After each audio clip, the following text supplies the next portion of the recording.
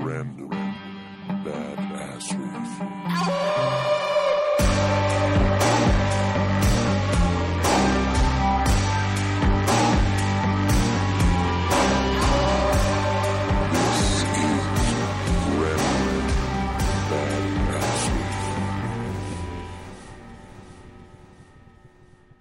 It becomes really easy to get lost in the stories that we have in our own head. We're these main characters in movies that are continually running, and because of that, it becomes really difficult to hear what other people are actually saying. And as someone who tells stories publicly like this, it becomes even more difficult because I'm running stories continually in my head. But if I don't remind myself to stop and listen, I miss a lot of the important things.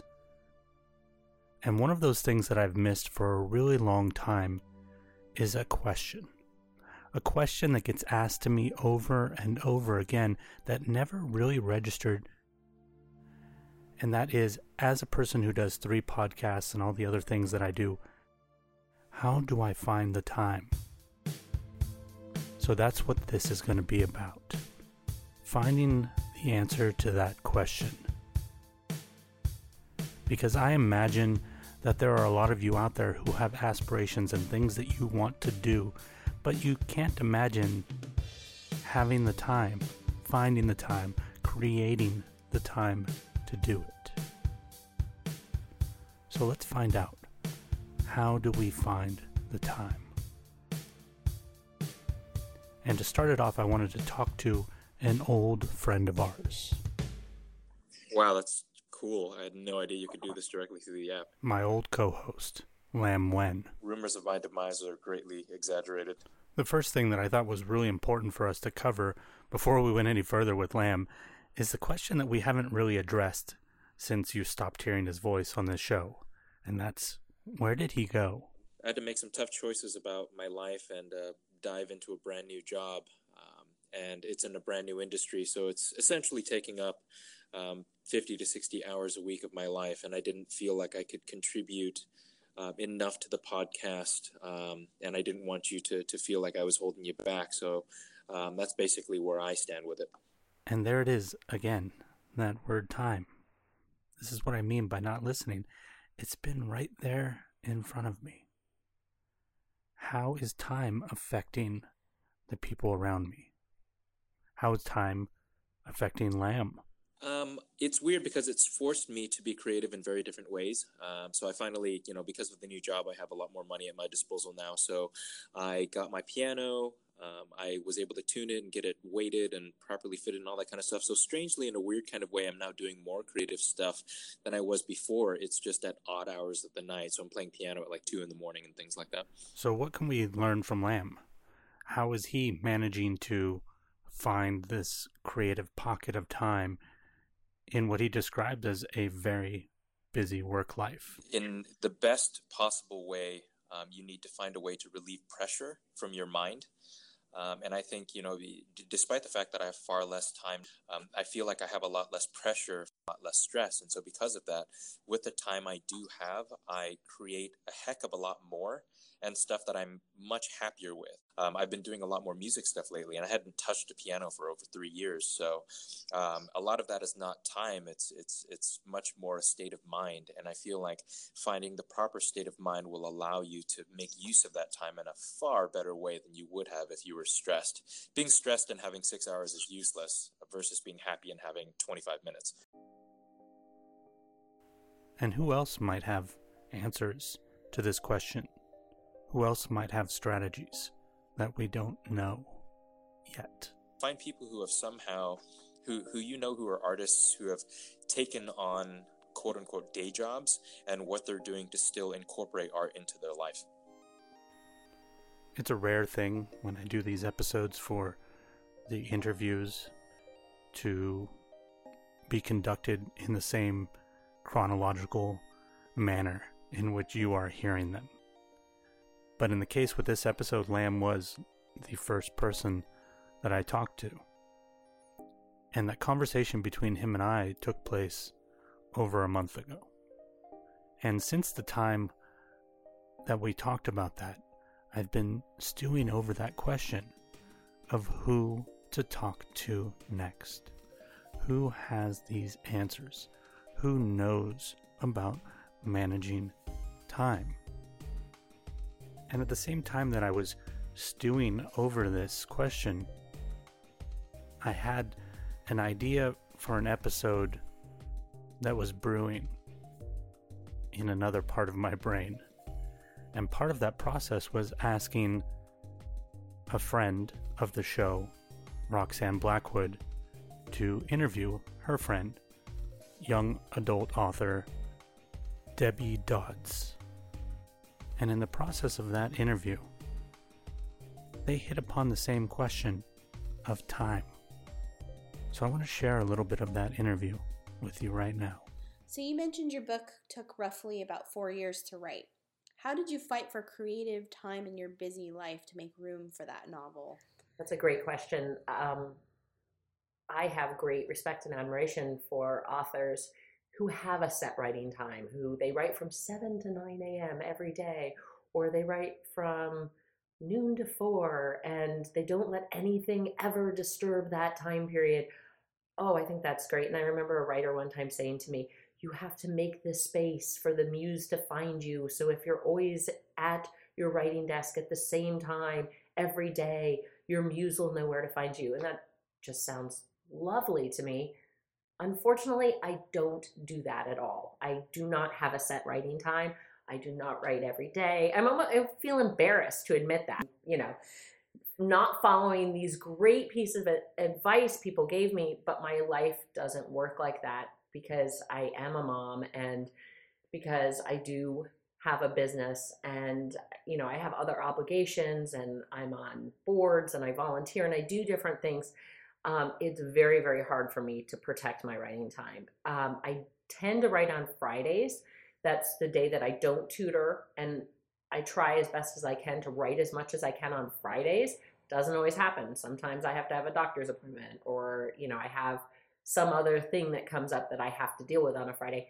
I also tend to write in the evenings after everyone's gone to bed. So that's a good writing time for me, and I feel very creative and very inspired. I'm definitely a night person and not a morning person. But I've been known to write at noon. I've been known to write in the morning, and get up early before my daughter goes up. That's not very often, but it has happened. So I definitely don't have a routine. And sometimes I wish I did. And sometimes I think, well, what works for you, and just do it and stop judging yourself and stop putting restrictions or feeling guilt, because that's just going to waste more of your time if Definitely. You're feeling guilt about not writing instead of writing. And it sounds like you write all the time. It's just sporadic and where you squeeze it in, and then things kind of build, and then it's to a point where you just can't ignore it anymore, and then it takes priority over everything else. You have blips of like major focus and making it the priority. Right. And I would say this fall, in the summer and fall, I didn't write nearly as much because some of my time that I had built into my schedule to write, I was doing book promotion things. I was doing podcasts and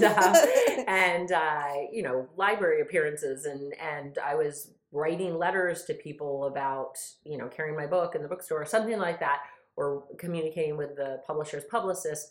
And so that ate into a lot of my writing time. Another thing that's quirky and weird about me is I write everything longhand. And so the benefit of that is when I am sitting waiting for my daughter in a car, I can write. You downplayed your creative routine a little bit, but it sounds like one of your tactics is to always have a pencil and paper with you. Always. And even if I'm taking notes on something I've seen, I'm in a coffee house, I'm watching an interesting interaction that has nothing to do with my book, I'll write it down because I think, well, I'll come back to it sometime and I'll do something with it. But yeah, I write scenes for my book. I write memories that I'm having. I write down all the time. I'm yanking my little book out of my purse and scribbling things. I'm sure people think I'm making grocery lists or something like that, but I'm writing down ideas for future books or for the book I'm writing. And it was that conversation combined with the conversation with Lamb that really brought this whole episode to a head, that they combined and they became one thing. And I realized this was an episode about time, and I knew who had the answers. Mothers. Who knows more about juggling many, many roles at the same time than mothers? And it just happened that I was putting this episode together in the same month as Mother's Day. So this episode is actually going to be a 2-part episode. There will be the rest of this episode, and then in a couple of weeks, there will be a second part. Because time is a big obstacle for most of us.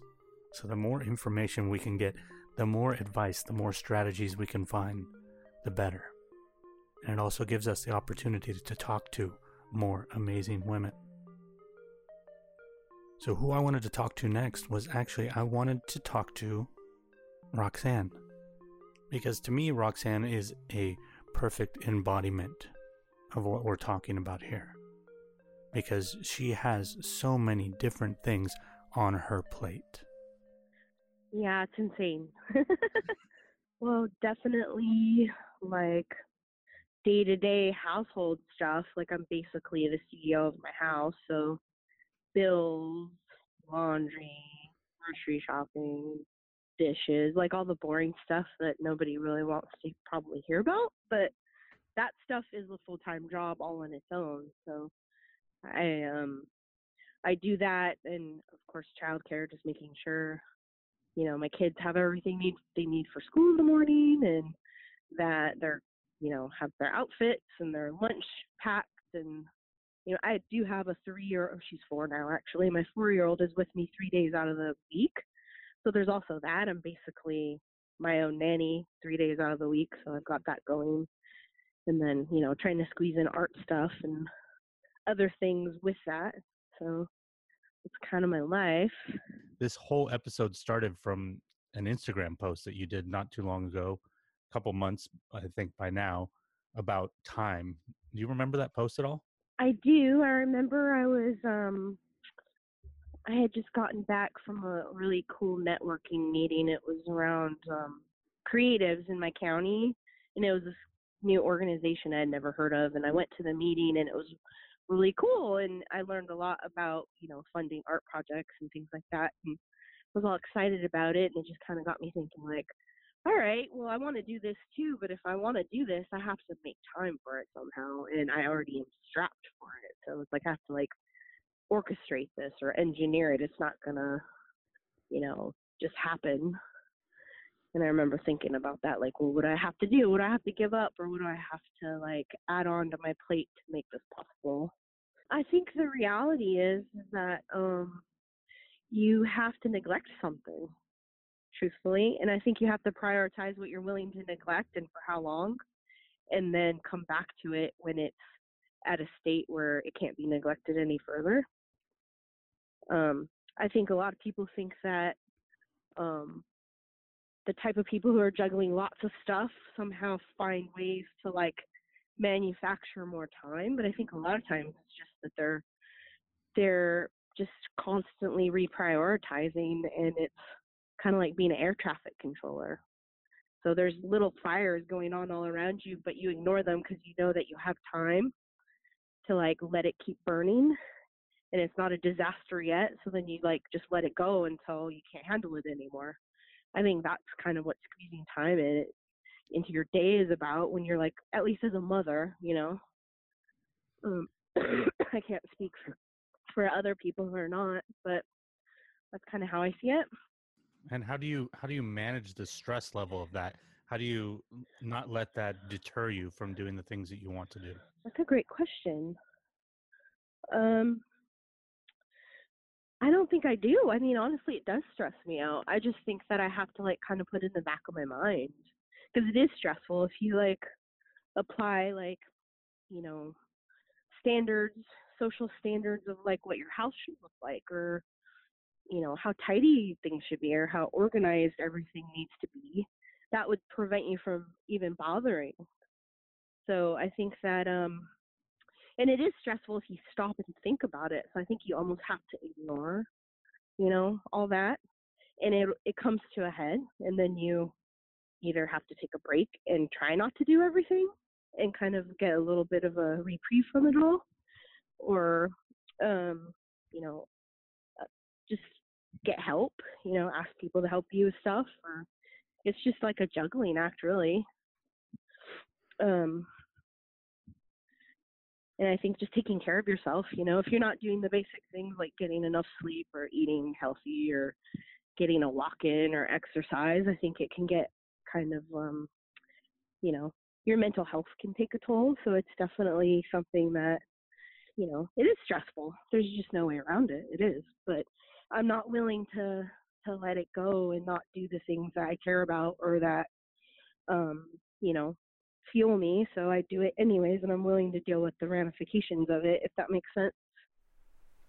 Now there's another Instagram post that Roxanne put up that I want to read to you right now because I think it's something that's really important to hear. You see, Roxanne is a painter, and she's talking about these paintings that she had been making of skeletons smoking cigarettes. And she says, sometimes these paintings are funny to me. Their vibe is completely opposite to the stereotypical one that I would conjure up when thinking about a stay-at-home mom who spends most of her day folding laundry, changing poop diapers, wiping messes, and cooking meals. Everybody has a badass inside them though, right? Just because you are in the trenches of responsibility and accountability, out of love, duty, and other higher things, doesn't mean you have to let that part of you die. We find the time because we're keeping something inside of us alive. We make the time because we don't want something to go away. We push things away and we make time to create because there is a version of who we are that we do not want to forget.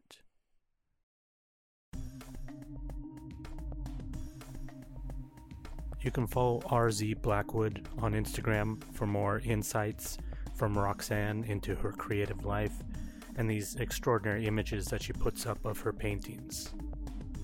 You can find out more about Debbie Dodds at debbiedodds.com, or you can just pick up a copy of her book, Amish Guys Don't Call. And if you want to hear more from Lamb, you can follow him on Instagram as The Vacant Room, or you can check out Technical Ramblings, the new podcast from Lamb and I. It's a weekly half-hour show where we talk about a new app that we're trying out.